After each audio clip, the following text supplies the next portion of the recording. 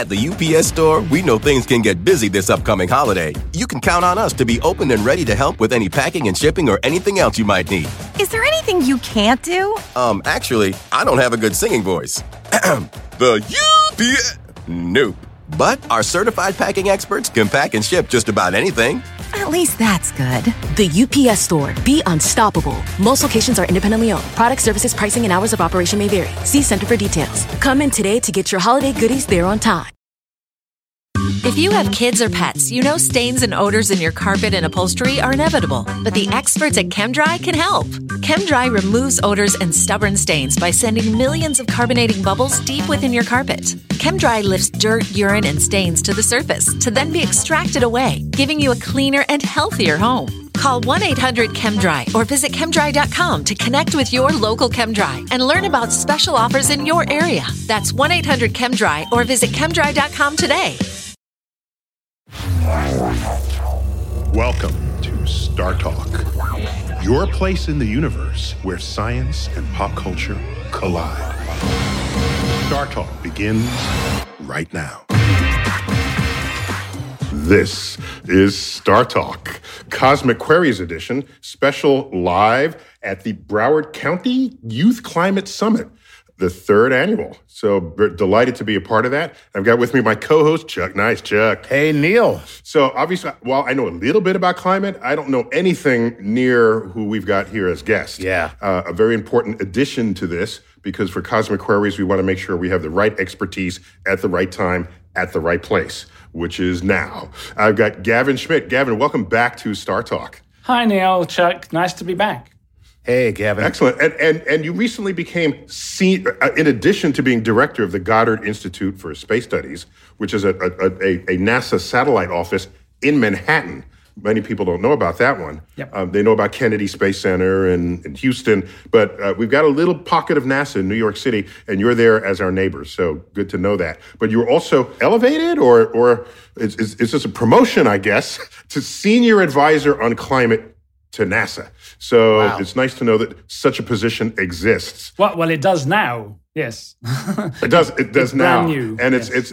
it's not good enough just to research on climate. This stuff has to get communicated. Yes. And if you're an advisor to NASA, and NASA is a hugely public entity in our lives, not only domestically, but in the world, you've got a really key place there. And let me just lead off before we get to the questions that I know Chuck has collected, because that's the DNA of this format is questions from you, from the public, coming back to get answered in our Star Talkian way. But let me just ask you, Gavin, should we not be surprised that this Youth Climate Summit is being organized in Florida and not Colorado or one of the mountain states? If you could tell us what special relationship Florida has with climate change. Well, Florida is ground zero for the impacts of things like sea level rise, coastal flooding, greater intensity of hurricanes,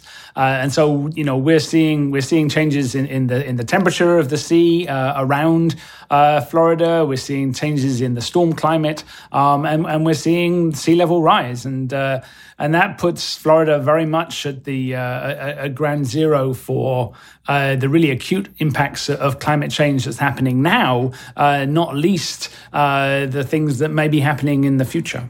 I remember seeing, was it not last year, but perhaps the year before, there was a satellite photo of hurricanes all lined up, ready to slam into Florida. It was like, okay, your turn. It was like they were lining up at the deli, right? And I just have no memory of seeing such persistence of assault. Yeah, I mean, 2020 was a very bad year for hurricanes. Very, very active Atlantic season. 2005 was a really big year too, and that's not what you expect every year, thankfully. But we are seeing trends in Caribbean hurricanes. We're seeing more; those are being more frequent. They're more intense when they arise. We're seeing increases in Cat 3, 4, 5 hurricanes, and we think that that's being fueled by the warmer temperatures in the tropical Atlantic and places. So it's that was very sobering. Well, Chuck, did you hear he's on a first name basis with the hurricane level. Yes, Cat 5. Yes, exactly. One last thing before we run over to Chuck and get some questions that have been pre-collected. Last year, 2020, I heard there was like Hurricane Alpha, and I thought to myself, Alpha? Did we run out of letters of the alphabet to name these for? We're starting to use the Greek alphabet. So what's up with that? I didn't know that was in the rules exactly and regulations. Right. Yeah, so the National Weather Service has a list of pre-approved names, and they have it out for another 5 years.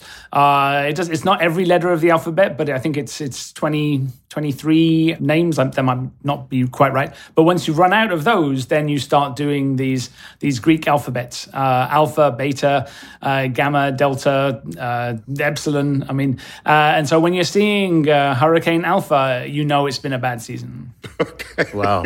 Yeah. And now, why only 23 of the letters? I mean, what names did they omit that are just so awful? So there's never been a Hurricane Xavier. So no X's. No X. So there's no X's. Okay. I'm looking forward to Hurricane Yvonne.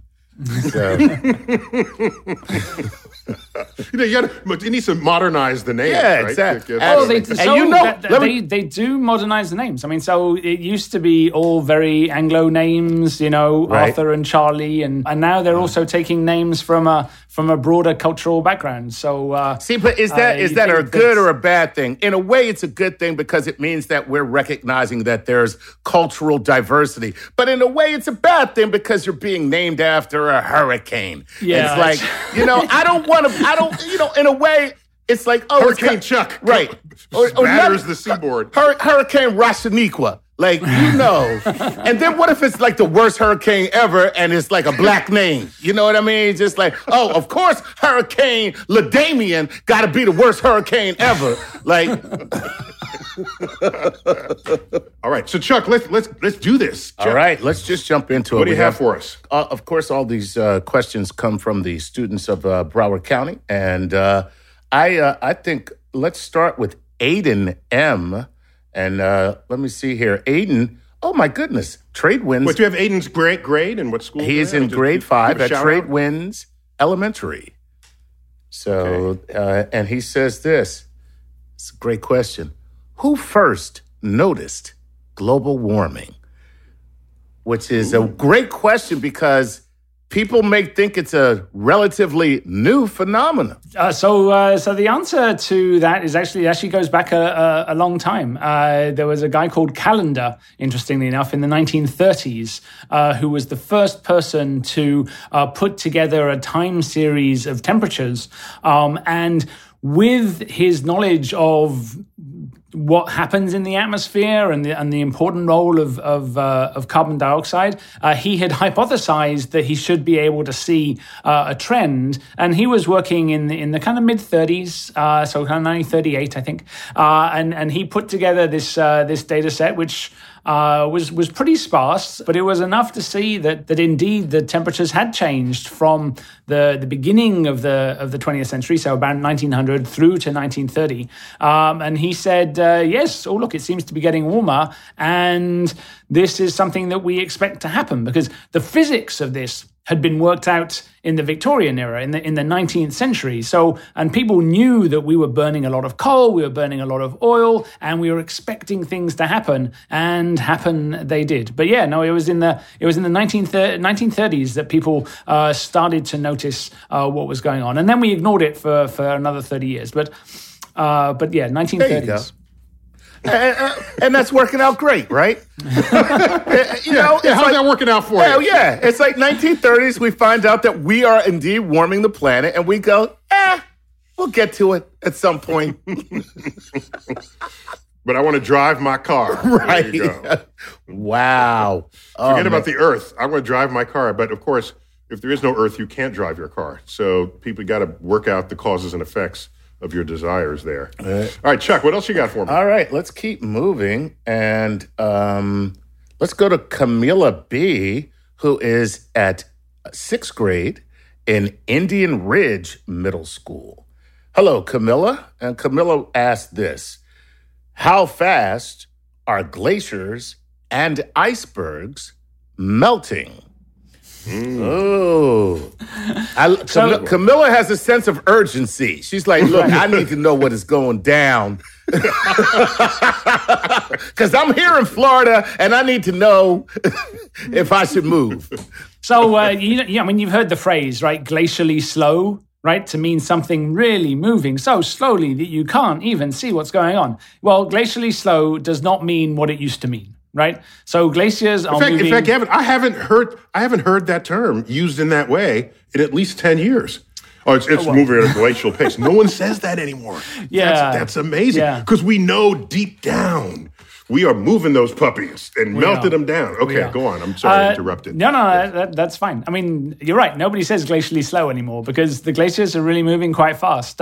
What we do at NASA is that we can keep track of how much water and ice there is on Greenland or in Antarctica, and we have these records that they're measuring the gravity of the planet, and when the ice melts, then the gravity goes down a little bit, and we can track that from space, which is pretty impressive, quite frankly. Wait, just to be clear, Gavin, we know the gravity of Earth as a collective body. When you say NASA's measuring gravity, you mean they're measuring the difference in gravity from one part of Earth's surface to the other. Isn't that what you're talking about? And over time as well. If more mass is in one place than another, it's going to have slightly extra gravity there rather than here. That's right. So there's more gravity above a mountain than there is over the ocean. And there's more gravity above a big ice sheet than over a little ice sheet. And so as the ice sheets shrink, then the gravity goes down a little bit, and you can calculate how much mass has disappeared from the ice and has gone into the ocean. And so we keep track of that, and we can measure, for instance, the loss of mass from Greenland. It's about 250 gigatons of water every year is leaving Greenland. And it's about 150 gigatons of water every year that's leaving Antarctica, mostly from the Antarctic Peninsula and West Antarctica, which is the bit which is, if you go all the way down through South America to the bit that sticks out, that's the peninsula, and then the bit just to the side of that is West Antarctica. So most of the mass... giga is gigatons. No, giga is 10 to the 9.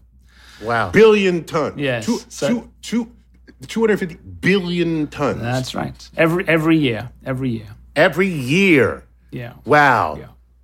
That's a lot of water. And that water is... So that's fresh water going into salt water?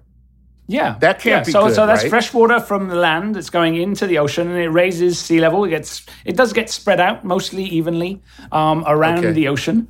And that's adding about 1 millimeter per year in global sea level. And the total amount of sea level is made up of that, plus changes in mountain glaciers. They're melting quite quickly. And then the warming of the ocean itself is also causing the sea level to rise. So the sea level rise right now is about just over 3 millimeters a year, which doesn't sound like a lot, but it's been about a foot around Florida in the last 60 to 100 years, I'd say. And what I try to tell people is, if you fill a glass completely with water and then add 3 millimeters, 100% of what you added spills. Yep. Just let's understand that. And also, there's another issue here, right? Where if you're adding fresh water at large rates to salt water, that changes the circulation patterns and the sea level mix that previously relied and evolved on what was a stable salt mixture. Is that correct? Right. So the changes in freshwater.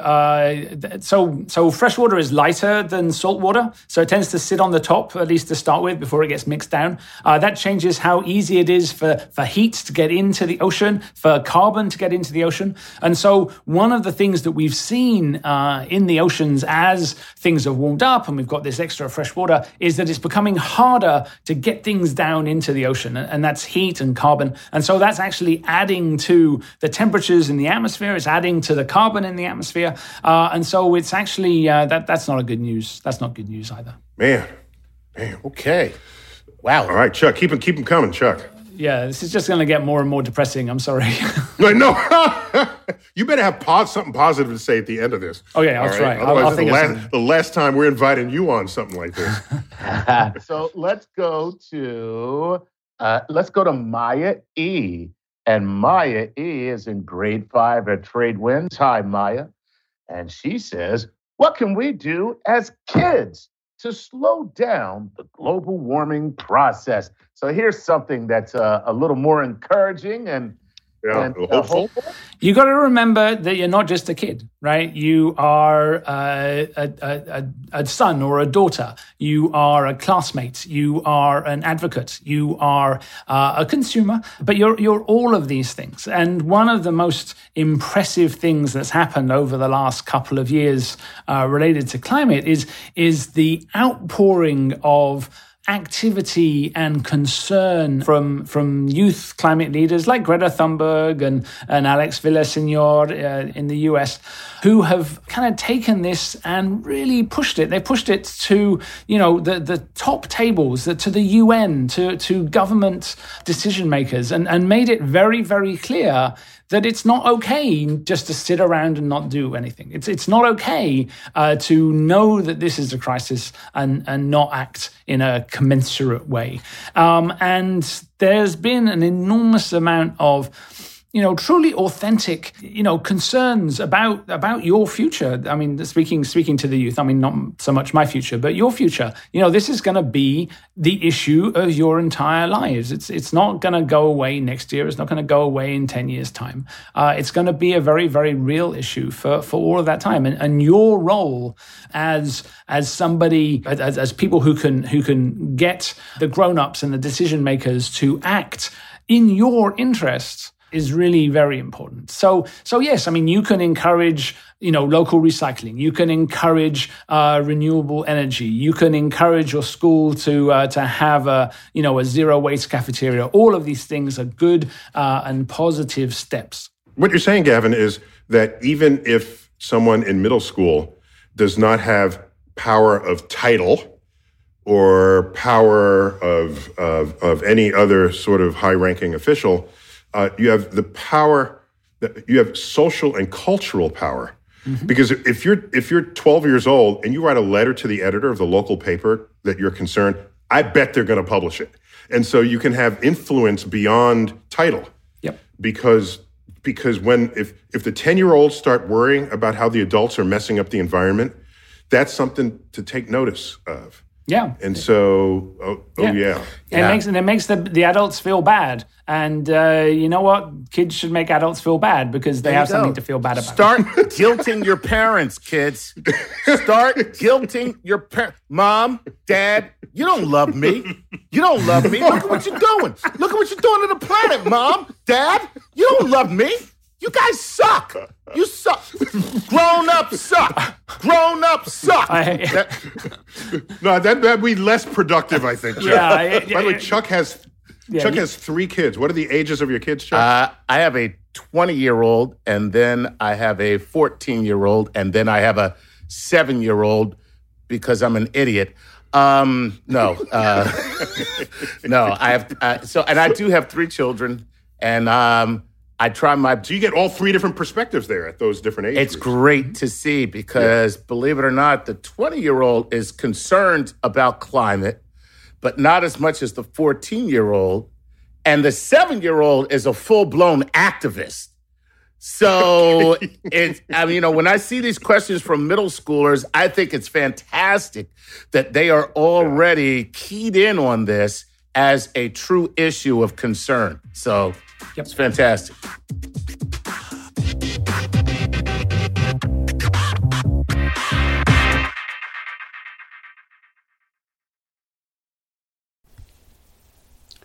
This podcast is supported by FedEx. Dear small and medium businesses, no one wants happy customers more than you do.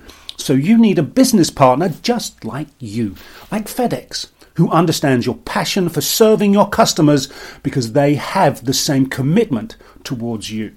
That's why FedEx offers you picture proof of delivery, packageless and paperless returns, as well as weekend home delivery to 98% of the US on Saturday and 50% on Sunday.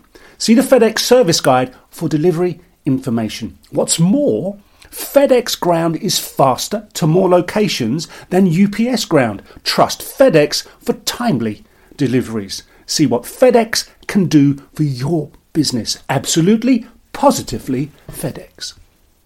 Whether you're a family vacation traveler, business tripper, or long weekend adventurer, Choice Hotels has a stay for any you. And that's good, because there are a lot of me's. Choice Hotels has over 7,400 locations and 22 brands, including Comfort Hotels, Radisson Hotels, and Cambria Hotels. Get the best value for your money when you book with Choice Hotels. Cambria Hotels feature locally inspired hotel bars with specialty cocktails and downtown locations in the center of it all. Hey, that's me. Radisson Hotels have flexible workspaces to get the most of your business travel and on-site restaurants. That's me too. And at Comfort Hotels, you'll enjoy free hot breakfast with fresh waffles, great pools for the entire family, and spacious rooms. Hey, that's me too. I guess I'm just going to have to stay at all of them. Choice Hotels has a stay for any you. Book direct at choicehotels.com, where travel comes true. At the UPS Store, we know things can get busy this upcoming holiday. You can count on us to be open and ready to help with any packing and shipping or anything else you might need. Is there anything you can't do? Actually, I don't have a good singing voice. The UPS... Nope. But our certified packing experts can pack and ship just about anything. At least that's good.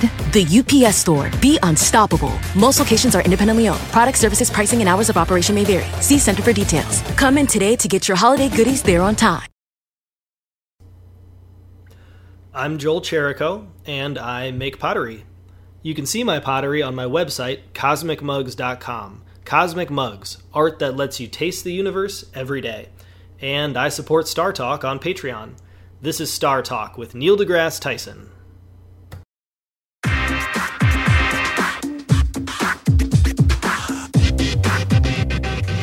Welcome back to Star Talk.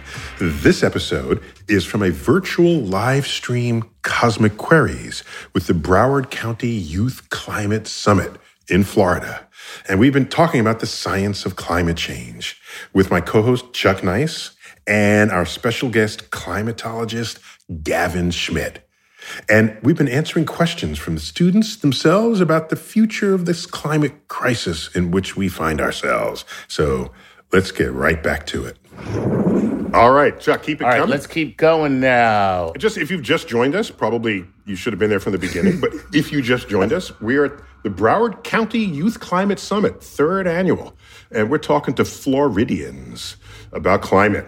And we've got with me Gavin Schmidt, Senior Advisor to NASA on climate and Director, the Goddard Institute for Space Studies. I didn't say it at the beginning, but Goddard, it's abbreviated GISS, and GISS specializes in many things, but especially climate on planets. What the atmosphere is doing, what the environment around, solar heating, cooling within the atmospheres, turbulence, all of this. So Earth as just another planet can give you a cosmic perspective on the things that can go wrong in a planetary atmosphere. Right. All right. And so Gavin, tell me 2 planets where stuff really went wrong in the past. So that's an easy one. So you've got Venus and you've got Mars. Venus. One is to our left and the other is to our right. They're right. Yeah. They're adjacent to us. Okay. Yeah. And so Venus may well have been the first habitable planet in the solar system. And for a long time, for about 1 billion years, may have been able to maintain water at the surface. But as the sun got brighter over time, and it's still getting a little bit brighter, the oceans evaporated, the hydrogen was lost, and it's turned into a hellhole where lead will melt on the surface. Gavin, I did the calculation. Yes, it can melt lead, fine. But you could cook a 16-inch pepperoni pizza on your windowsill in 3 seconds. So that's an advantage. You see, there's a silver lining to this high temperature. Exactly. Yes. Except that your charred remains will have a delicious meal. Okay. You be vaporized too, but ignoring that complication, it would be an awesome pizza oven. That's all I'm saying. But like I said, it might have been the first habitable place in the solar system for about 1 billion years. So something bad happened on Venus. Something bad happened on Venus. Yeah. All right. Now, how about Mars? Now Mars. Now we see evidence for water on Mars, and so we think that at some point Mars, a little bit more recently than Venus, was habitable. There was sufficient water on the surface to have running water, and so we're trying to work out what combination of atmospheric composition could have led to that. But that is long in the past, and now obviously Mars is extremely dry. It's lost whatever. I mean, it still has some atmosphere, but it lost a lot of its atmosphere. It lost a lot of its water, and now is does not have very much of a greenhouse effect, and is very cold, and it has pretty sunsets. And you would be hard pressed to cook a pepperoni pizza at any time right now on Mars. Okay, so Mars doesn't have any running water anymore, but it once did. But it has pretty sunsets. So, Chuck, so those are the two reasons: one to go to Venus and one to go to Mars. There you go. Get a pretty sunset. Yes. That's right. So, no air, but God, the views. The views are beautiful. The views are gorgeous. Can't breathe, but enjoy those views. All right. Okay, here we go. Let's keep them coming. I love this question from Sierra E. And Sierra E. is in the 9th grade at Coral Springs High School. And Sierra is not playing around. She wants to know this. What kind of jobs are there for people interested in climate and climate studies? Sierra, let me just say, Sierra, I'm already proud of you, okay? You're not only looking to solve the existential crisis that faces all of mankind, but you're like, how do I make some money off of this? I love you, Sierra. That's the way to think. So there's some great opportunities. So the kinds of tech jobs that are going to be important are things like smart grid technology, storage technology, renewables, all of those things that are going to be growing enormously in the energy storage. Energy storage. When you say storage, energy storage. Okay. And then you've got, the adaptation part of it. How do you help cities and agriculture plan for the changes to come? There's a lot of social science issues there. There's a lot of politics involved there. But without those people, like all the technology in the world doesn't help us, right? Things need to be deployed. Things need to be used. What is it? How is that change going to happen? And the people that are making that change or helping enable that change, they're going to be the most important people around. And those aren't necessarily STEM jobs. They could be public service. They could be urban planning. They could be, people who are interested in sewage and septic tanks and like dealing with the legacy of what we've built now and the infrastructure that's in peril right now, and how to make it resilient and how to deal with the problems that are going to come. Yeah, Gavin, that's a brilliant answer there. And I had not fully grokked how interdisciplinary climate science in our society would be. Because, right, you said you need the scientist, you're among them. You need the policy people, you're among them. But a cool invention that pulls us off of fossil fuels into other forms of energy, that would be industry. But then you still have to deploy it, so you get the politics. I love it. Everybody can get a piece of that pie. It's a problem that affects every single area of our lives, which means that if you think of it in terms of systems change, then whatever you do in life, if you relate it to climate, there is an application. So, there you go. And by the way, I have not fully grokked the word grokked. What the hell was that?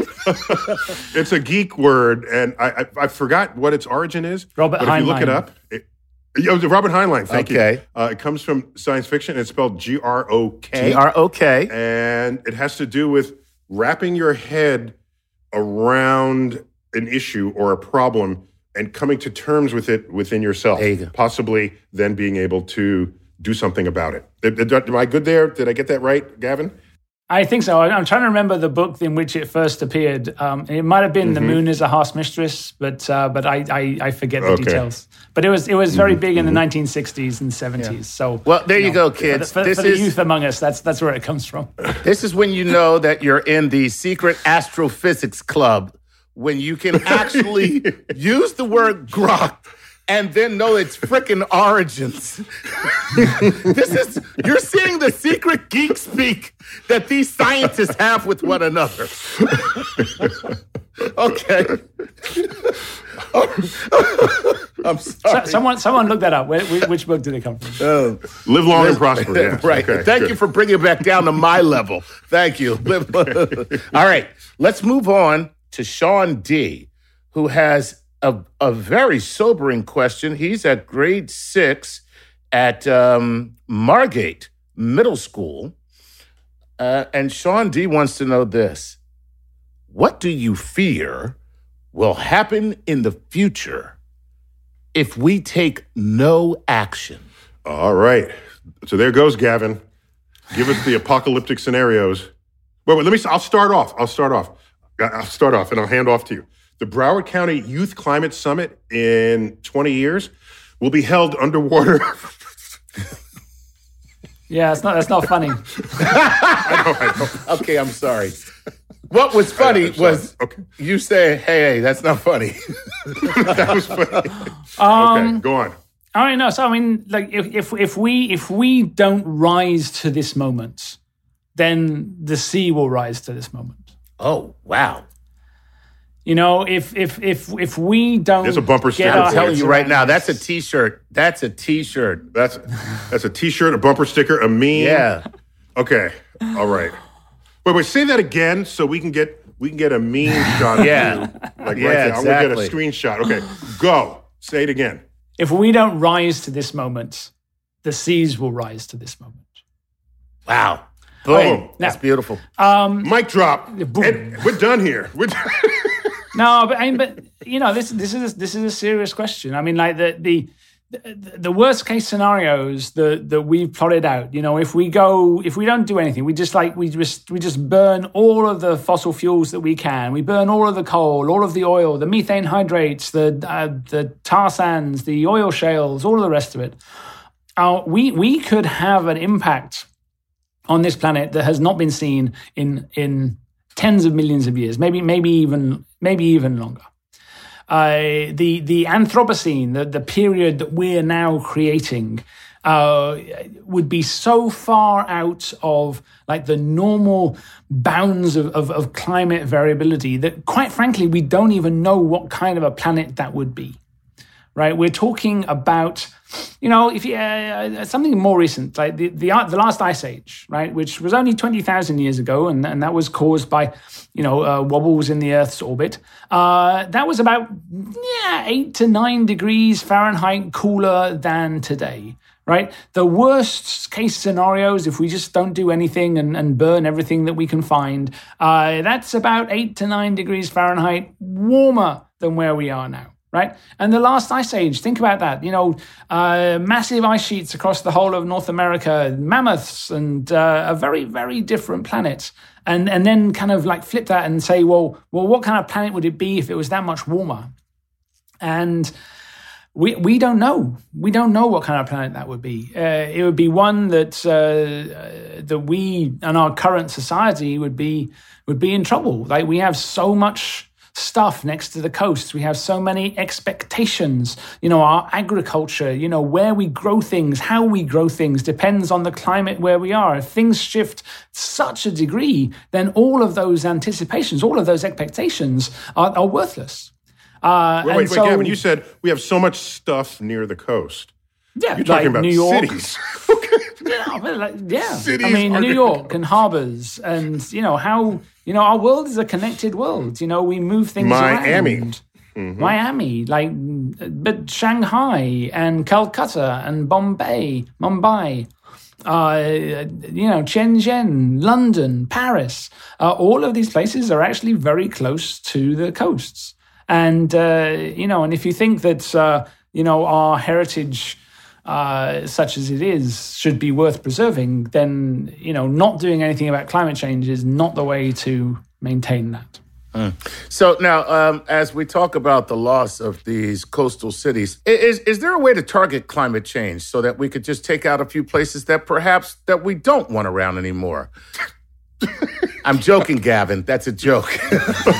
Did you see his face, Neil? If he had a sign that says joke on it, then I would know.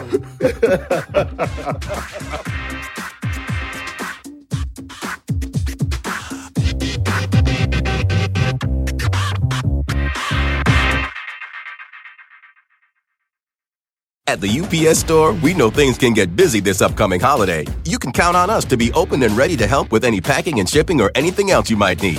Is there anything you can't do? Actually, I don't have a good singing voice.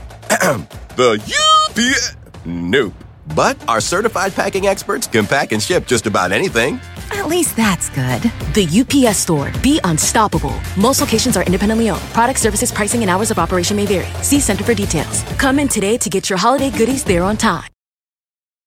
If you have kids or pets, you know stains and odors in your carpet and upholstery are inevitable. But the experts at ChemDry can help. ChemDry removes odors and stubborn stains by sending millions of carbonating bubbles deep within your carpet. ChemDry lifts dirt, urine, and stains to the surface to then be extracted away, giving you a cleaner and healthier home. Call 1-800-ChemDry or visit chemdry.com to connect with your local ChemDry and learn about special offers in your area. That's 1-800-ChemDry or visit chemdry.com today.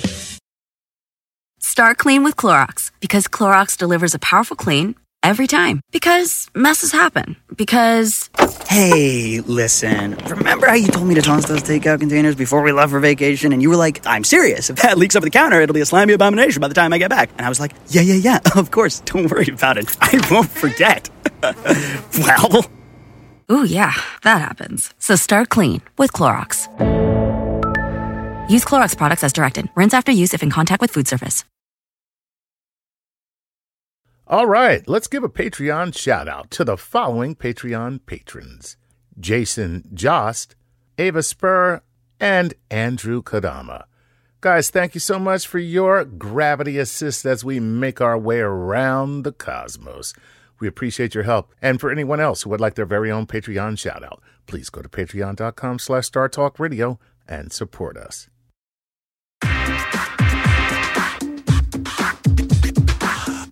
Welcome back to Star Talk.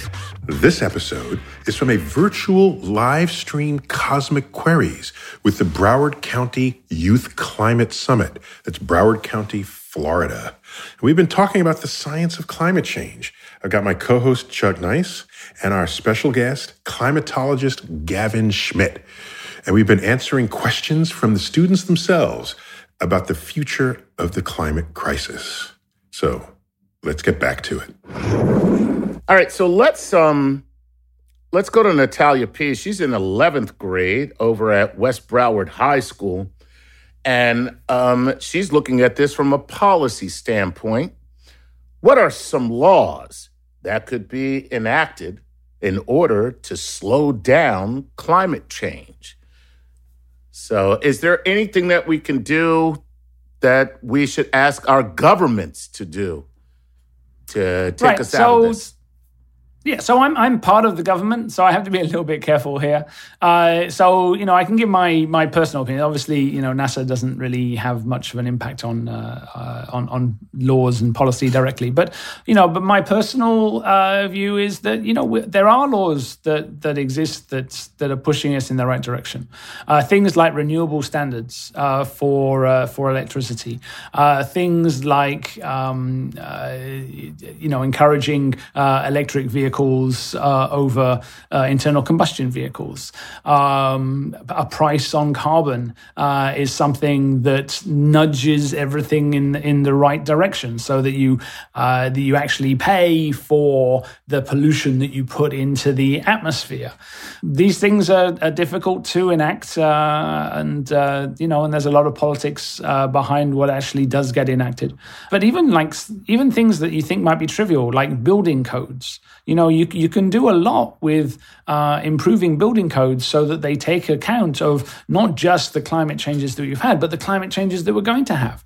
We can make rules that make buildings use less energy and made with more resilient structures. I mean, so we can both legislate to improve resilience and to reduce energy wastage. Laws on standards for refrigerators. The fact that we've had more efficient refrigerators for the last 50 years has saved an enormous number of power stations from ever being built. Right, so efficiency gains can be helped, like the CAFE standards, where they're looking at the miles per gallon of the vehicle fleet. All of those things are pushing us in the right direction. Okay, all right, that's hopeful. That is hopeful. Very Good nice stuff. Mm-hmm. We like that. All right, let's Alessandra. Oh, by the way, so West Broward High School. Yeah. So go Bobcats. Oh, right on. Right. Okay. Okay. Why know that? I don't know, but go Bobcats. All right. Go ahead. Alessandra M. Is a fifth grader at Tradewinds Elementary School. And she's got a good question about what does global warming have to do with severe weather events like storms and heat waves, droughts, and hurricanes. So I love that because Gavin, I mean, think about it. If you're just thinking, all right, it's 1 degree warmer in the world. The temperature fluctuates so much more than that from between day and night. Mm-hmm. How could 1 degree matter to anything else that's going on this planet? What's up with that? So really, that's a question of how things change on average, and how that gets translated into things that we think of more as weather. And that's a great question. But first, tell us the difference between weather and climate. Just spend a minute.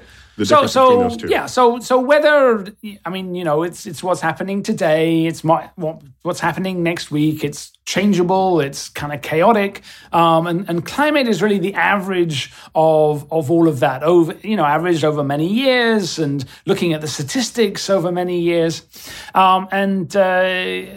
There isn't. It's not totally obvious how these things connect. But we now have a large enough climate change signal that we're starting to see how those things connect. So let me give you some of the pathways by which these connections happen. Right. So as the planet gets warmer, right, it's warmed more than 1 degree Celsius. So it's almost 2 degrees Fahrenheit at this point in the last 100 years or so. The amount of water vapor in the atmosphere increases, right? So it turns out that you increase the water vapor by about 10% with that amount of temperature change, right? So there's now 10% more water in the air than there used to be. And if you think about storms and if you think about rain systems, what you're doing there is you're gathering up a lot of quite moist air, you're pushing it up, and then it all rains out. And if there's more water in the air, more water vapor in the air, when you squeeze it all together and you push it up, it comes out, and it comes out more and stronger. And so what we've seen over the last By the way, decades, that's just what Floridians want. They want more humid air. That's what. Well, I mean, so it is getting more humid. I mean, you can track that in the weather statistics in Miami as well. But yeah, so you have more humid air and you have more intense rainfall, and you can see that happening not just associated with big storm events like hurricanes, but you you can see it more generally when you have a front coming through, kind of from the Pacific side to the Atlantic side. You can see that the statistics of rain are pushing us towards more intense rainfall. And we discussed it earlier, the temperatures themselves in the ocean are leading to more intense storms in the Atlantic, because the heat of the water is really the fuel that drives the hurricanes. And so we're seeing more intense hurricanes happening because of those temperatures as well. Wait, Gavin, if it's 1 degree on average, that means in some places it'll be much more than that. Right. So the places that are warming the most actually are in the high latitudes. In the Arctic, it's warmed 3, 4, some places 5 degrees Celsius. Just where we need it. No, not really. No. But we're seeing quite clear warming in the tropical Atlantic. That's one of the places where most of the hurricanes start off, and so that's kind of juicing them up a little bit. And obviously, if the temperatures are warming and and weather is that kind of noise on top of that, you're going to see more heat waves. More days over 90 degrees, more days over 100 degrees, and you can see that happening. All around the world, from Australia through to the US, to Europe, to Japan, to Asia. We had massive heat waves in Siberia last summer. Siberia, not a warm place, but they had like 100 degrees above the Arctic Circle. That's not usual, right? In fact, it may even be unique. A new vacation spot, Siberia. Well, lots of sunny Siberia, beachfront property there. Hot Siberia. Well, we only have a few minutes left. Let's see if we can get a few squeezed in there. And Gavin, this is going to be a lightning round. So real quick, give me your best soundbite answer. Go, Chuck. This is for, we're going to switch gears here because this is from Carlos B. and Tyler B. I don't know if they're related. Pines Middle School and Pioneer Middle School, respectively, grade 7 and 6. All right. What got you interested in being an astrophysicist, planetary scientist, author, and science communicator? That's for both of you. Thanks for asking about being a comedian there, Tyler. Carlos. Appreciate that, Carlos. And then Tyler B says, what inspired you to do what you do? So what got you interested in the specific work that you do, and what made you go to science in the first place? I don't know how soundbiteable this is, so we're probably going to have to end on these questions. So, Gavin, why don't you go? For me, I started with mathematics, and it was the joy of just like kind of solving things and solving puzzles, and then I got into things that actually meant things to people, and I realized that you could solve problems that people would appreciate and that they would care about. And the more that I've done, and the more that people care, and the more I'm able to talk to people about these things, the more excited and the more interested I got in the science that I was doing. So you got good feedback on your ambitions. Yeah, that's very important there. Because not everyone, if you like math and then you have a peer group that says, you like math? What do you that could turn a lot of people off if they still want to sort of hang out with the cool kids. And by the way, if that happens to you, anyone listening, they're just jealous that you're good at math. Don't fall for it. Now, and Chuck, is it true that when you were a kid, if you were cracking up in class, the teacher says, if you keep this up, you'll only amount to being a comedian or something? Absolutely, yeah. I've had that said to me, like, what do you think, you are a comedian? I'm like,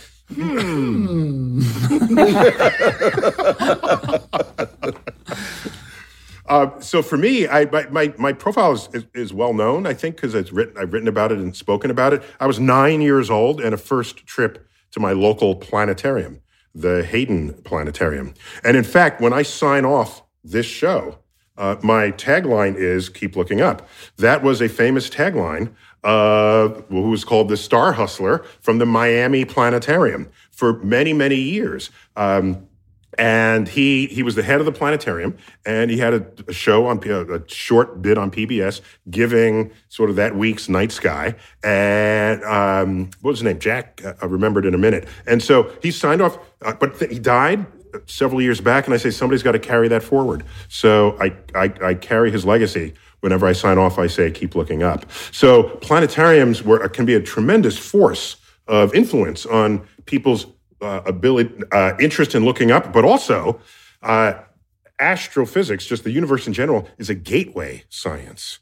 It's a gateway science because if you're interested in that, then you find out, oh my gosh, there's biology there. There's engineering that make the satellites. There's physics. There's chemistry. And so you come for the universe and you stay for the whole rest of that smorgasbord of science. And I looked up at the night sky in the planetarium and I said, oh my gosh, the limitless discovery that awaits us is what attracted me.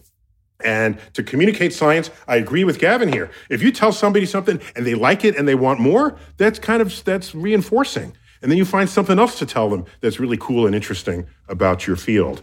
And as Carl Sagan once said, when you're in love, you want to tell the world. So I think we got to call it quits there. Oh my gosh, this was fun. And this is our Cosmic Queries format. And I'm delighted that we got asked by the Broward County school system to bring our Cosmic Queries format into your universe. Because that's what we do and it's what we love to do. And Gavin, always great to have you on Star Talk. Always a pleasure. Thank you very much. Okay, and we got to make sure that the President of the United States will have your ear along with the head of NASA. And so if stuff doesn't go right, we'll blame you, okay? That's fair. That's fair. That's fair. That's totally fair. And Chuck, it's always good to have you. Thanks for bringing us a force of levity into this world, because sometimes we need it. Otherwise, we'll just cry. It's always a pleasure. I'm just saying. And let me end by declaring that I don't know in the history of the world if there's ever been a community of adults who, upon looking at the next generation, said, I can't wait till you all take over to fix this stuff. Take a look at what adults have said about the next generation for the past 4,000 years. And we've always worried about what the next generation would be and do. But maybe for the first time, the opposite is the case. So you all hurry up, get older, and gain the power we need to fix this world. Save us, children! I'm Neil deGrasse Tyson, your personal astrophysicist, as always, bidding you to keep looking up.